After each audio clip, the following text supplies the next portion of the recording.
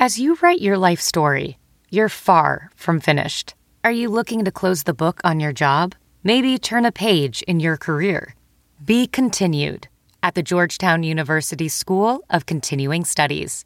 Our professional master's degrees and certificates are designed to meet you where you are and take you where you want to go. At Georgetown SCS, the learning never stops, and neither do you. Write your next chapter. Be continued at scs.georgetown.edu/podcast.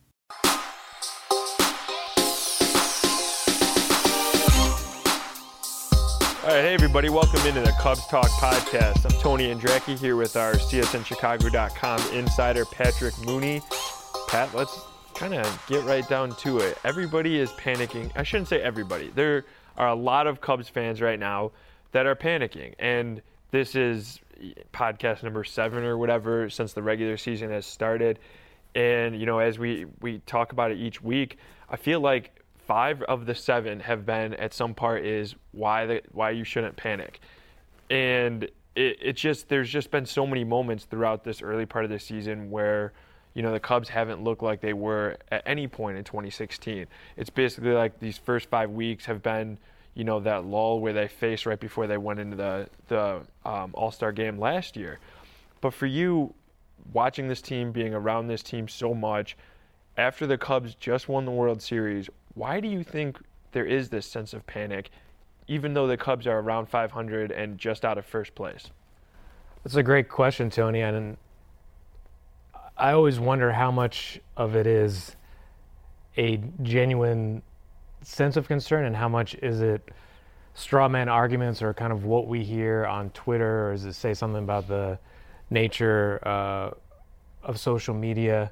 And I also think the calm way, the calm that Joe Maddon projects and the way this team carries itself, I think almost whatever panic is out there is kind of dialed up and heightened because they're not seeing it back when they turn on their TV or whatever. But, you know, there are definitely issues with this team, the way it's constructed, because there are no super teams, no perfect teams. I think there are some underlying pitching issues that we'll get into, not just immediate, but also long-term and on the horizon, things that you could kind of see coming. And, you know, I was talking to Ben Zobrist the other day at Wrigley, and I think he's a really good guy who can give context without making excuses, who can offer some criticism without making it personal. And I think he got into a lot of these things. It's just that they're still kind of getting into the feel of a new season. He said since the opening day last year, teams have been gunning for the Cubs. They get their best shot every time out. It's not just because they won the World Series. They were getting that last June. And to me, the thing that, if I'm a Cubs fan, I'm not worried about at all is the offense, the bats. That, you know, he said it just felt so cold at Wrigley. He said it didn't feel like this last year, and I looked it up, and out of 16 home games at Wrigley, 11 had been 50 degrees or below at first pitch. They played 3 games in a stadium with a roof, I should say, in Milwaukee. They haven't gotten to any of the warm weather cities yet. Now, I thought Javier Baez would be killing it from day one after the way he performed in the World Baseball Classic. I thought Kyle Schwarber would have cleared that mental hurdle by the way he performed in the World Series, but as John Lester said, maybe that was a lot of adrenaline, and teams are now finding ways to pitch to him, and he has to kind of adjust back. And this is the first time he's ever played a big league game in May. And then we'll get into the pitching later, but there are all these kind of little things, and I think my biggest takeaway is that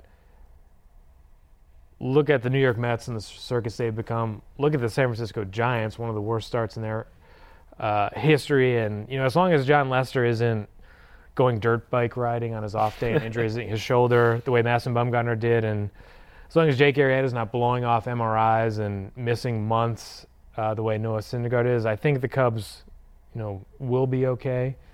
And as long as nobody's breaking up with Victoria's Secret models and then not showing up to the ballpark the next day the way Matt Harvey did. Well, that's the next thing. You know, I'm thinking, you know, is Kyle Hendricks going to be partying until 4 a.m. on Rush Street? And, you know, I don't with think a bunch that's of other happening. accountants maybe, yeah. Exactly. So, And I guess check back at the end of this weekend series in St. Louis, but still think this team is way too talented. And the fact that they've done it before, and the way this division looks, I'm not seeing any team running away with it right now. Yeah, we talk about panic right now, and that's after, being swept by the Yankees, losing 2 of 3 to the Rockies in Colorado.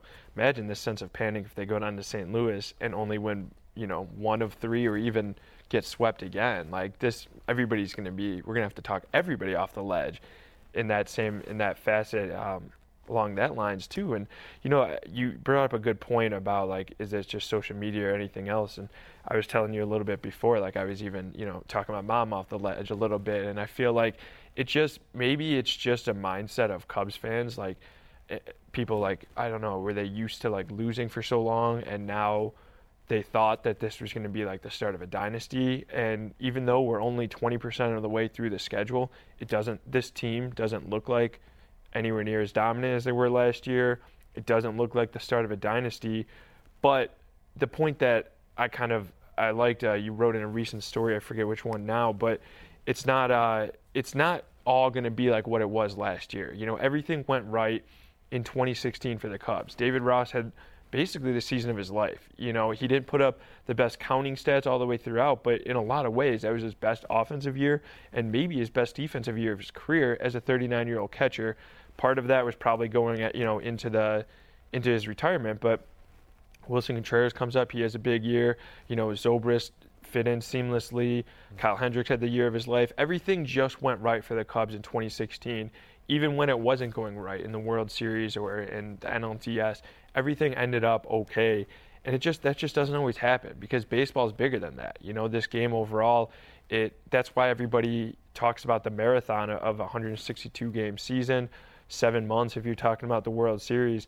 So I just think that it's not always going to be a cakewalk like last year was, save for that 24-day stretch right before the All-Star break.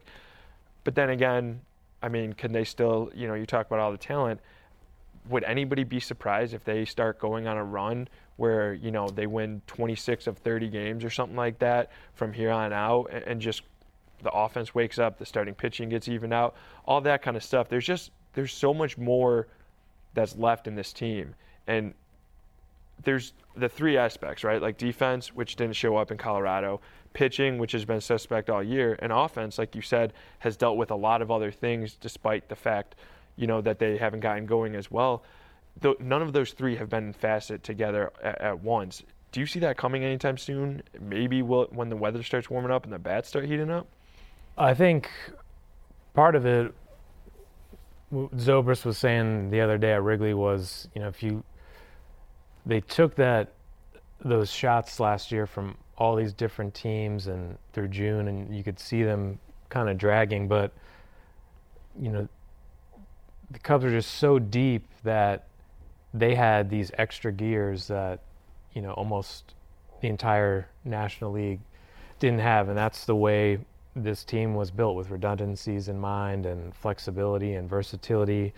And that I do think that's going to start to show up more and more, that the Cubs aren't relying on just Chris Bryant to carry them from here until the end of September.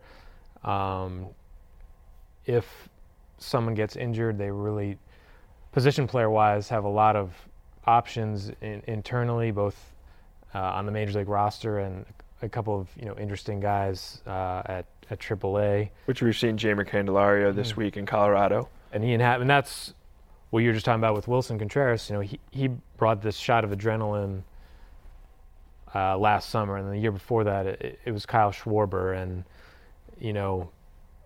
they certainly had saved up some money for the trade deadline. They have some prospects they can deal. So I do think there are things that you can kind of count on if you're the Cubs in a way that, the Reds, Brewers can't. They're not going to be going all in, and, the burden's on them to prove that they can play 6 months of baseball at even a 500 level, much less making that leap to 85-plus wins. We're going to get a good look at the Cardinals here. And the Pirates, in this really interesting position where you can kind of see their window closing, the economics of their franchise. McCutchen handled all those trade rumors with a lot of class. Marte is out after getting popped for steroids.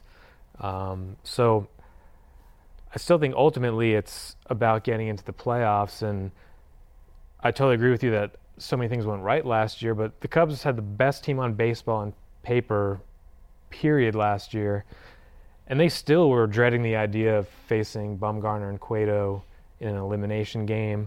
They were shut out for 21 straight innings in the NLCS, and then they were obviously down 3-1 in the World Series and blew a Game 7 lead. So even when you have all those things go right and are the best team on paper, you still have to kind of answer. There are going to be crises. There's going to be things that we never saw coming, and it's kind of up to them to show, kind of apply what they learned last year and not kind of feed into what are going to be really easy narratives so they don't turn it on of they're coasting, they have the hangover, all that stuff like that. Yeah, and that's a good point. You're talking about the division in general. I mean, no matter what, the Cubs, as I said, they're not in first place, as entering the weekend series in St. Louis, but they have the much better prospects moving forward. I think FanGraphs still has them at 92-93% chance of making the playoffs. And you figure the Cubs are sitting where they are, a game and a half out of first place, and have been for the last couple of weeks. And yet nothing's gone right almost this season. Like you said, they're not the Mets in that they don't have a bunch of injuries, or they're not the Giants in that everything went wrong for them. But so it's not that everything's going wrong for the Cubs, but nothing's going right, so to speak. They're kind of in that purgatory in the middle in a lot of ways. But I'm curious, do you think there is any factor of not necessarily the hangover, but dealing with the questions about the hangover? How often do you think there's a part of them that are just frustrated at everybody's asking about last year, about 2016, the World Series run, the dynasty, talk of the hangover? How much do you think that infiltrates guys' minds, even though Joe Maddon and the mental skills coach, Darnell McDonald, and everybody else, they try to tune that out? Do you think that that's any part of a factor right now with the Cubs mentally? No, I don't think it's the external stuff. I think part of it might be a little bit of human nature. I think offense is a little cyclical. I do think the defense is where you look at it and kind of scratch your head what's going on here? And I think that speaks to effort and focus and things like that. I think you and I were sitting next to each other at Cubs convention when Joe Maddon was talking about DP'd and stuff like that. And this team, talk about Cubs fans, kind of grew up with watching teams kind of build almost like softball teams, and defense kind of was an afterthought. And Cubs made a lot of plays, not just the routine ones, the spectacular ones. And it was less about kind of gaming the numbers and shifting everywhere. There was athleticism all over the field. Jason Hayward certainly made a difference, and that's not happening right now. And you combine that with this might be more of the physical hangover. Just the starting pitchers clearly haven't found their rhythm yet, and they can throw out all the reasons why between schedule and off days and weather and back-to-back postseason runs, whatever it is. We spend so much time talking about hitters and how they built the team through the draft and how pitching is risky and things like that. But the Cubs pitched lights out last year, even if they weren't as hyped up as all those young Mets starters and things like that. But this was a pitching and defense team last year, and right now they're not.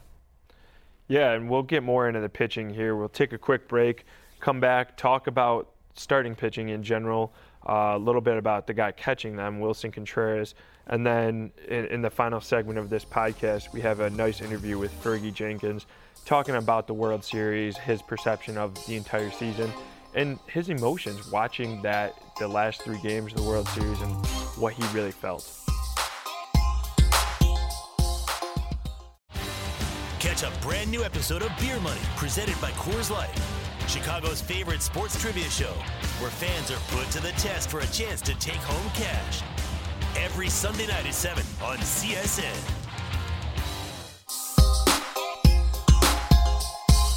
Welcome back into the Cubs Talk podcast. Again, I'm Tony Andracki here with Patrick Mooney.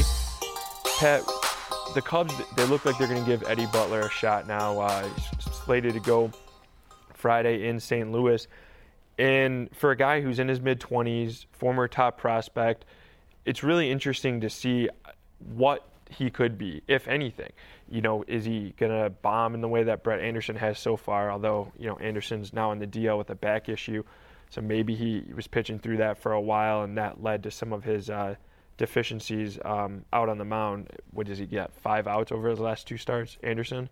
Yes. Yeah, so, you know, the Cubs, they need to find answers, long-term and short-term, in the starting rotation. What do you make of Butler, this guy who right now he has a 1.17 ERA in AAA Iowa, a 1.11 WHIP as well, but he also only has 17 strikeouts in 30.2 innings. He, in his big league career, is just 6-16, 6.5 ERA, 1.77 WHIP. These are not great numbers, but he was pitching in Coors Field with the Rockies, and the Cubs have already kind of done this reclamation project before with the Jake Arrieta, Scott Feldmans, that kind of stuff. Do you think that there's, I guess, what do you make overall of Butler and the experiment the Cubs have with him here?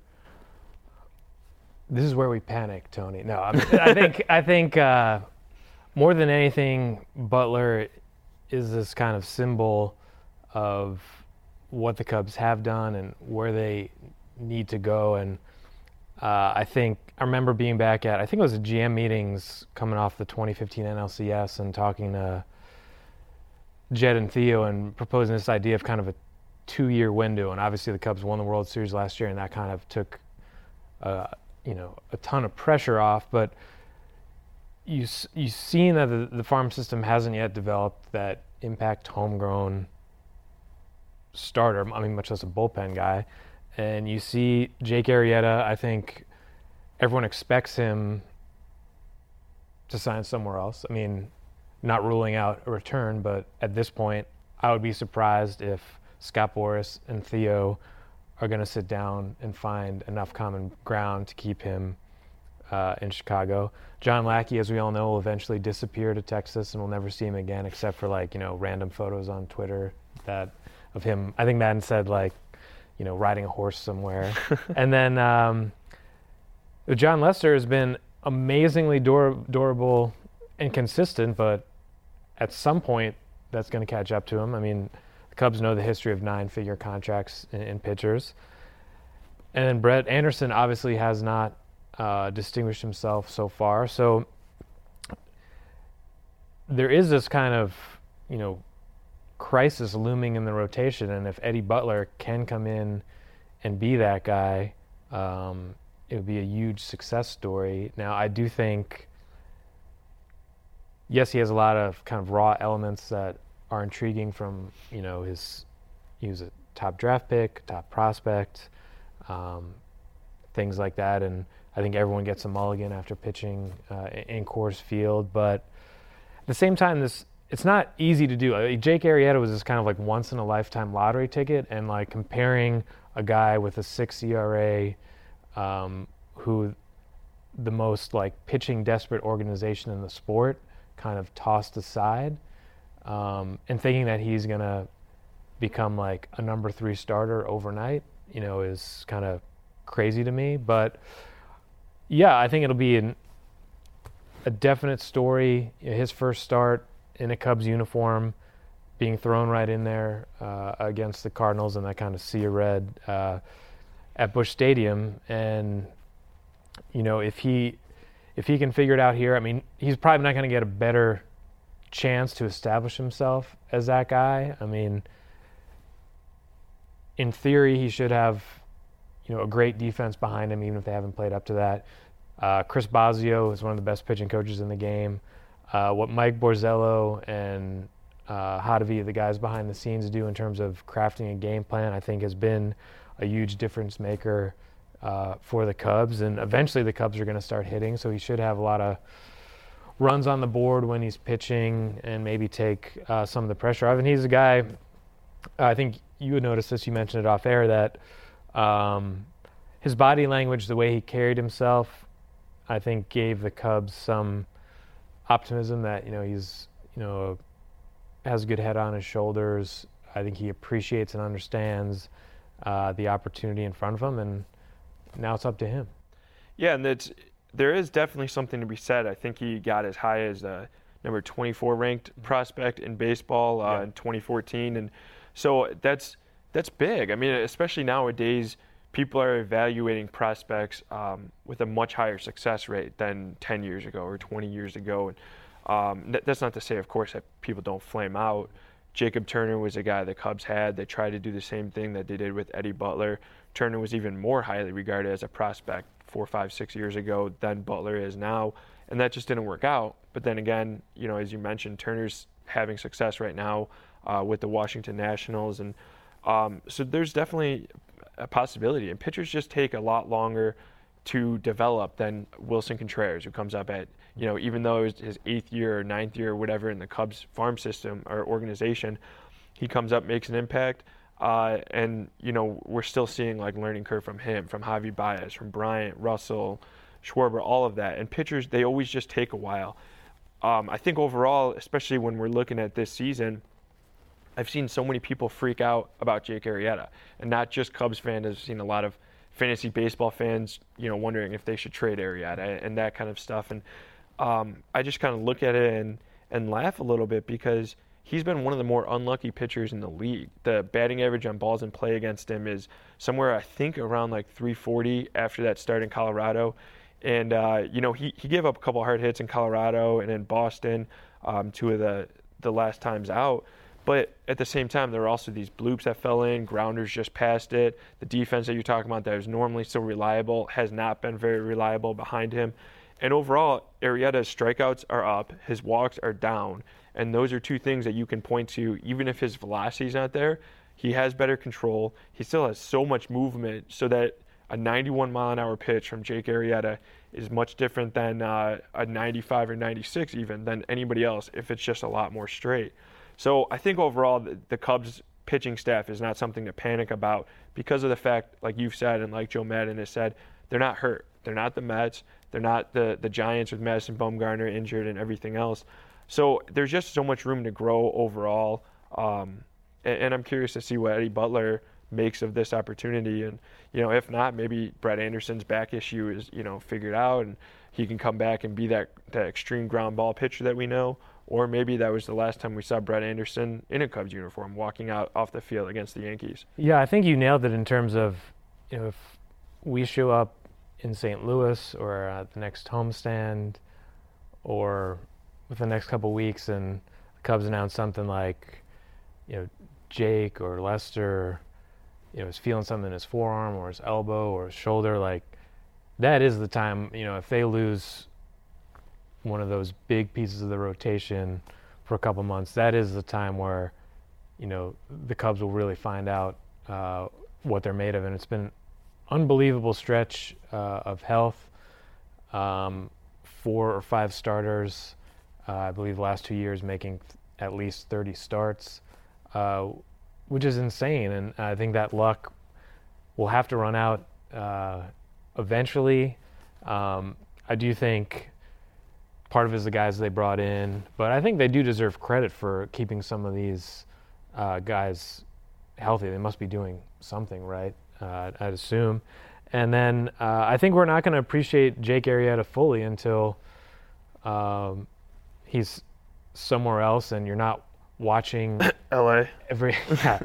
Whether he's in, I think that would probably be LA, Houston, wherever he winds up, that we're not watching every pitch through the prism of the second half of 2015 when he catapulted himself into a Cy Young Award in this latter-day Bob Gibson. That what really impressed me last year was that he went wire to wire and he struggled a little bit and came back and beat the Indians twice in the World Series. I mean, how many Cubs pitchers can say that? And then there's still this kind of not to use a Rick Renteria term, like chipping away at kind of what he had done. And, as long as he stays healthy, I think it's really hard to replace what he did. It sounds great. There's some prospect coming up and he has some upside, and hey, we'll throw him out there and see what happens. But I think that there's an element to that underestimates, one, Jake Arrieta's talent. You're talking about kind of the velocity and the way his ball moves and all the weapons that he has.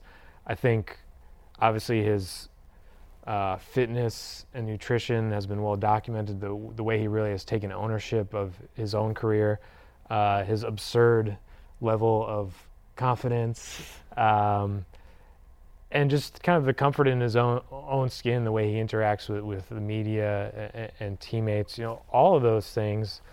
And whether it was a Jacob Turner or Chris Volside, I think you kind of got a sense pretty quickly of why some of those guys bounced around. Like, they didn't have all of those attributes and that kind of desire to be great, and that's what Jake Arrieta has. And at a certain point, I think we got to step back and say, if this guy has a 3+ ERA, makes 30 starts, makes an all-star team, and wins 2 games in a World Series, that's a phenomenal year in any context. So real curious to see what he does and what Lester does in St. Louis, because if those guys don't pitch well, the Cubs aren't going anywhere. That's kind of the bottom line to it. There's not any other cards to play. That doesn't, at that point, it won't matter really what starter you acquire at the deadline. These are your guys, and you got to kind of win with them or not.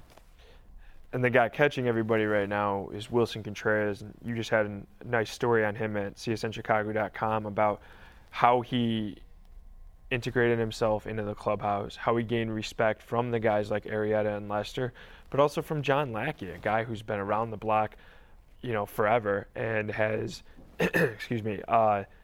has always, he's kind of thrown some of the younger guys under the bus defensively and everything else. But Willson has really endeared himself to everybody within that clubhouse. So even though he's not having a great year, if you look at his numbers, and I think he has, 5 errors already at this point in the year, and we're talking only like mid-May. So if you just look at his stat line, his impact doesn't look like it's fully there yet, but you brought up a lot of really good moments that he's had. That 3-run home run opening day against the Cardinals, that big, pinch hit double that he had against the Phillies, and then motoring around to score on Matt Caesar's infield hit, or fielder's choice, whatever they ended up calling that. So there have been big moments from Contreras, and then we saw so much of him last year. He was huge in the DS, huge in this NLCS, in that clinching game with a homer off Kershaw, and then he was big in the World Series, to the point where Miguel Montero almost didn't play in the World Series. He just had a few at-bats, and there's so much room for him to grow. But can you talk a little bit about how a guy like Willson really gained the respect of the Lackeys and the Lesters in the clubhouse? I think the one parallel that's kind of been in the back of my mind is,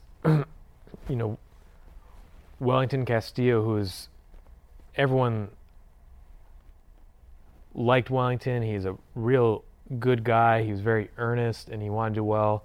The Cubs throw a lot at their catchers, and it is hard to call a game and learn all the personalities and gain all that trust. And I think you've seen Wellington show lots of offensive flashes, but also kind of bounce around to a couple of different teams and have, real nice moments without kind of staying power. And I think Willson Contreras has come in, and I think, and this is not at all talking about Wellington's work ethic or anything like that. It was just, things just didn't quite click with him. I think that's a fair statement. And I think Willson has come in and endeared himself to the coaching staff, to Joe Madden. These guys see the way Willson prepares, and I think it's obvious the tools that he has. He's got that rocket arm that minimizes some of Lester's throwing issues, that mental block there. And that bat, he just electrified the team in certain moments last year. and really helped carry the Cubs through into October. From the very first pitch, too. The first pitch you saw in the big leagues, he deposited in center field. And so, yeah, he might pimp a home run, he might flip his bat, he'll be on second base pounding his chest, but you see in the clubhouse, he's very quiet. He kind of goes about his business. He speaks outstanding English. He's very thoughtful. He looks people in the eye. He's not clowning around at his locker. And, all those things add up. And so I think this is a guy who still, I think at this time last year was in his first month at AAA ever. He's turning, I believe, 25 this weekend. And that still makes him one of the older kind of quote-unquote core players here. So there's a ton of room for improvement. Joe Girardi's impression, he told the New York writers, I guess it was Monday morning at that point, but he said, I'd never seen someone catch 18 innings with that amount of energy. His motor is nonstop, and really impressed an old Cubs catcher from the other side. So I think, to me, the story of Wilson Contreras kind of reflects the larger overall picture of kind of where the Cubs are at with these young guys and guys who've shown it in moments and now have to do it across a whole season, and that even if they're not where you want to be right now, there's still a lot of things to make you think that he can get there sooner rather than later. All right, we're going to take a quick break and let Pat get ready for a big weekend in St. Louis, and come back and talk with Fergie Jenkins about the Cubs World Series run.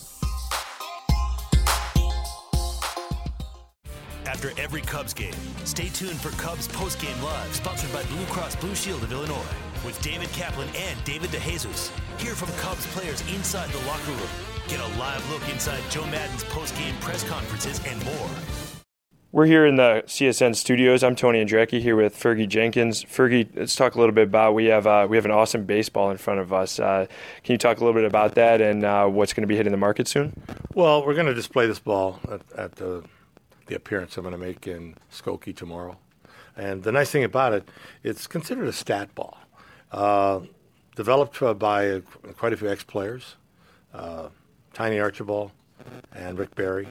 And what's nice about it, it's all the different stats or your accomplishments on the ball. The teams you played with, the years you played, and I was very fortunate to get in a couple of Hall of Fames. The Canadian Hall of Fame in 97 and Cooperstown in 91. So this is displayed on the ball. We're going to put it on the market and see how many we can sell and make some fans happy. And you have a few events coming up as well, right, for your foundation? Yeah, we have two golf outings, one in June, which is corporate, and one in September, which is for celebrities. And we bring in CFL, basketball, baseball, hockey players. And it's basically a charitable situation where we display so many different athletes and so many of the corporate situations, our sponsors. And it's a 5-man golf outing, and there's basically 2 5s on each hole. So there's going to be a lot of golfers, and it's going to be a lot of fun. And where can they find more information about your foundation? The foundation is FergieJenkinsFoundation.ca, and it's going to be held in St. Catharines, Ontario, and the golf course is Rockaway Glen. What's your golf game like? It's not bad. I've improved my game over the last few seasons of playing. I had some shoulder surgery, so I'm getting ready back into the game. I'd like to get back into single digits again. I was about an 8 to 9 handicap. Now I think I'm about 12 to 15. So how are you going to get back to that point? Well, I got to putt better. Yeah. I can still hit the ball decent, but getting to the green and, as they say, the short grass is where the game's at, and the putting is where you have to display your talent.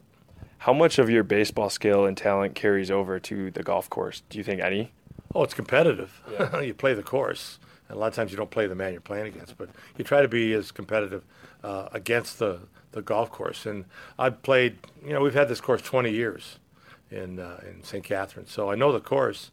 It's just the whole selection and the whole placement to how you're going to putt. So that's the nice part of it. And when you're out on the golf course, do you wear this new Cubs ring you got? No, I don't wear any jewelry at all. But this ring is really heavy and big. It's great to display it at events, but I wouldn't play with it on. Let's talk a little bit about the ring for a bit. What was your initial reaction the first time you saw it, and the first time you held it and got a chance to put it on? Well, I seen it in the dugout, in the box, but you didn't really see it to really hold it until you get a chance to really put it on. Pictures really don't do it justice. 108 diamonds, sapphires, and rubies. You put it on, and you go, wow, it's just one heck of a ring. These young men really played great baseball last season, and my hat's off to them. To play that many games, they won 103, and then they won the couple of wild cards, and then they won the playoff World Series. I think that's some great playing baseball, and it's a lot of ball, and it's a lot of winning, and these young men deserve what they got. And speaking of deserving and everything else, they handed out over 1,900 of those. Were you expecting that show of generosity from the organization towards past players, not just Hall of Famers like yourself, but so many guys that made an impact in the North Side here in Chicago for so long? Well, I think once you put that uniform on, you're part of the alumnus. And they honored some of those individuals, I think, a couple of weeks ago at the Brick and Vine dinner, which I think is outstanding. And anytime an organization really admires what your accomplishments were, especially in a Cub uniform, I think that was the nice thing that they had that opportunity to give them a ring and to basically salute what they were capable of doing. So take us back a little bit to last season, but more particularly last fall. How did you take in the playoffs and the World Series? Well, I was pretty happy the way they played against the Giants and the Dodgers. And then the series started. They lost the first game. Bad umpiring. This guy was calling all kinds of pitches all over the place. And then they won the second game. And then I had an opportunity to come to Wrigley Field, and they lost the first game 1-0. Maddox and I threw out the first pitch for Game 4, and they lost 7-2. I seen grown men crying. And I said to myself, oh, please don't let it happen again. And I had my daughter with me, youngest daughter. And she says, Dad, do you think the Cubs are going to start? I said, if they hit, there's nobody can beat them. And they won on the Sunday game. Then they went to Cleveland and displayed some more hitting and pitching. I think by far Lester really pitched well. So did Arrieta. And so did, Hendricks. And unfortunately, they had to wait to 10 innings to win the game. And that rain delay. Yeah, and the rain delay. And it was and in the ring they won it the AM, not in the PM. They won it in the AM. And basically they just hit. They put together some great hitting, and I think that's what put them over the top is hitting. You mentioned Game 1 of the World Series and how the umpire was all over the place. How often do you find yourself getting animated still about umpires' calls and stuff as you're watching? Or you still have that competitive spirit burning inside you the same way?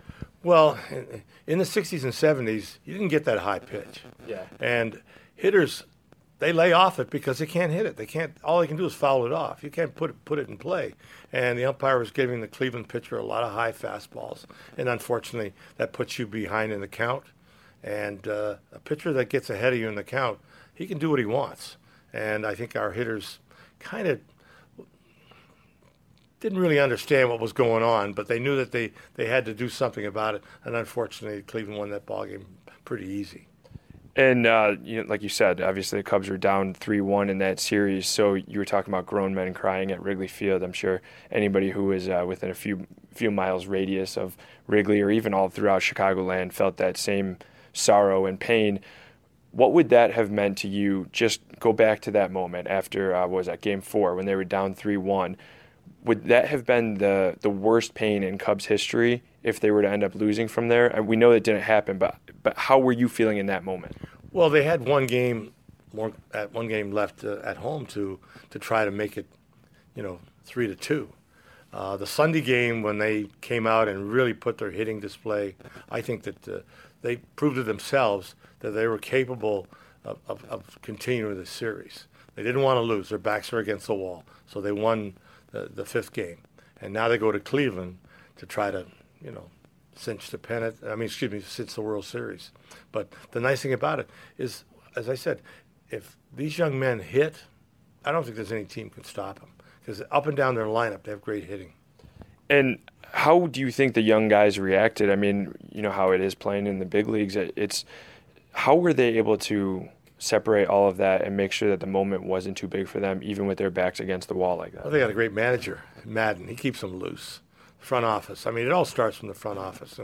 And so many of these young guys, they weren't worried about any kind of curse. They were just going out there and being athletes, playing as hard as they basically could to try to bring a World Series to Chicago, which they did. I mean, the city was kind of bent over backwards after they won it. You know, over 5 million people down the streets all the way to Grant Park. I mean, it was phenomenal. Yeah, I was actually going to ask you about that as well. So all the time that you spent here, I'm sure you envisioned what it'd be like when the Cubs finally won, what that celebration would be like, the emotions going through you. How did it compare to what you dreamed of and what you envisioned, what really took place? Well, so many people had Cub Blue on and the hats, the World Series hats, the pennant hats. And I just think that so many people said, finally in my lifetime. And I heard that so many times. Are the Cubs ever going to go in my lifetime? And finally they did it after 108 years. And so many people were happy. The city just opened up its arms, and they love what the Cubs did. And I think that's gratifying to the fact that these young men played so good and they won. People love them. I mean, their names are going to be down in annals from now on because of the fact Rizzo, Schwarber. I mean, there's so many. Lester. These guys did a great job. I just when I look at what they were accomplished, we couldn't do it. 69 or 70. The 84 team couldn't do it. The 2003 team, but the 2016 team did it. And what was your emotional, visceral reaction to the final out? Everything that, throughout your entire time. Were there tears shed? Yeah. Montgomery threw a great curveball. I'm not sure who the pinch hitter was. Hit a little weak ground ball. Martinez, and hit it to third base and then to throw to first. And they showed it many, many times. He slipped and threw it to first, but still made a decent throw. And I think Rizzo's got a great arm, he's got a great glove. I mean, he's a great first baseman, so he didn't have any problem handling that throw. Did you shed any tears in the moment? I was pretty happy. I was home, and my wife and I kind of jumped up and down, and, I was happy that they won. Last thing before we let you go, then, you mentioned Joe Maddon and how he is as a manager. How would you have liked to play for a guy like Joe Maddon back in your playing days? I did, and Leo DeRocher. Yeah. But Leo was a little more feisty. Yelling at the umps. Great years. But Joe keeps the team loose. I mean, he's got a different theory on how ball players should react to certain situations, and he tries to keep the team loose. So they had a good clubhouse, and that's what it's all about. I mean, the number one thing, as I said, it all starts at the top, from the owner of the team to the general manager, all the way down. They didn't have a team captain. We had a team captain in Ron Santo, and Santo was the kind of guy that kept everybody loose. But I just think that what they've got now are so many talented players at so many different positions that if they don't get hurt and continue to play, they could repeat again. Sounds good. Thank you, Fergie. Pleasure. All right, that was Cubs Hall of Famer Fergie Jenkins explaining his emotions as he watched the Cubs end a 108-year championship drought and shed that lovable losers label. You can be sure to find all our podcasts at csnchicago.com/podcast. Subscribe to our iTunes channel from there. We're also available on Google Play, Stitcher, and Audio Boom. And be sure to follow at CSN Cubs where every episode is posted, along with all of our daily Cubs Talk news and stories. And be sure to follow Patrick Mooney as well for all the information from St. Louis this weekend.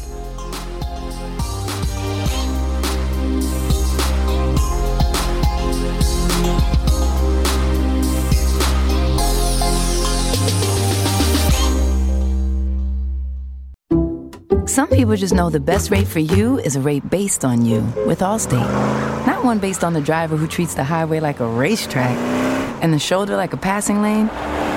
Why pay a rate based on anyone else? Get one based on you with DriveWise from Allstate. Not available in Alaska or California, subject to terms and conditions. Rates are determined by several factors, which vary by state. In some states, participation in DriveWise allows Allstate to use your driving data for purposes of rating. While in some states, your rate could increase with high-risk driving. Generally, safer drivers will save with DriveWise. Allstate Fire and Casualty Insurance Company and affiliates, Northbrook, Illinois.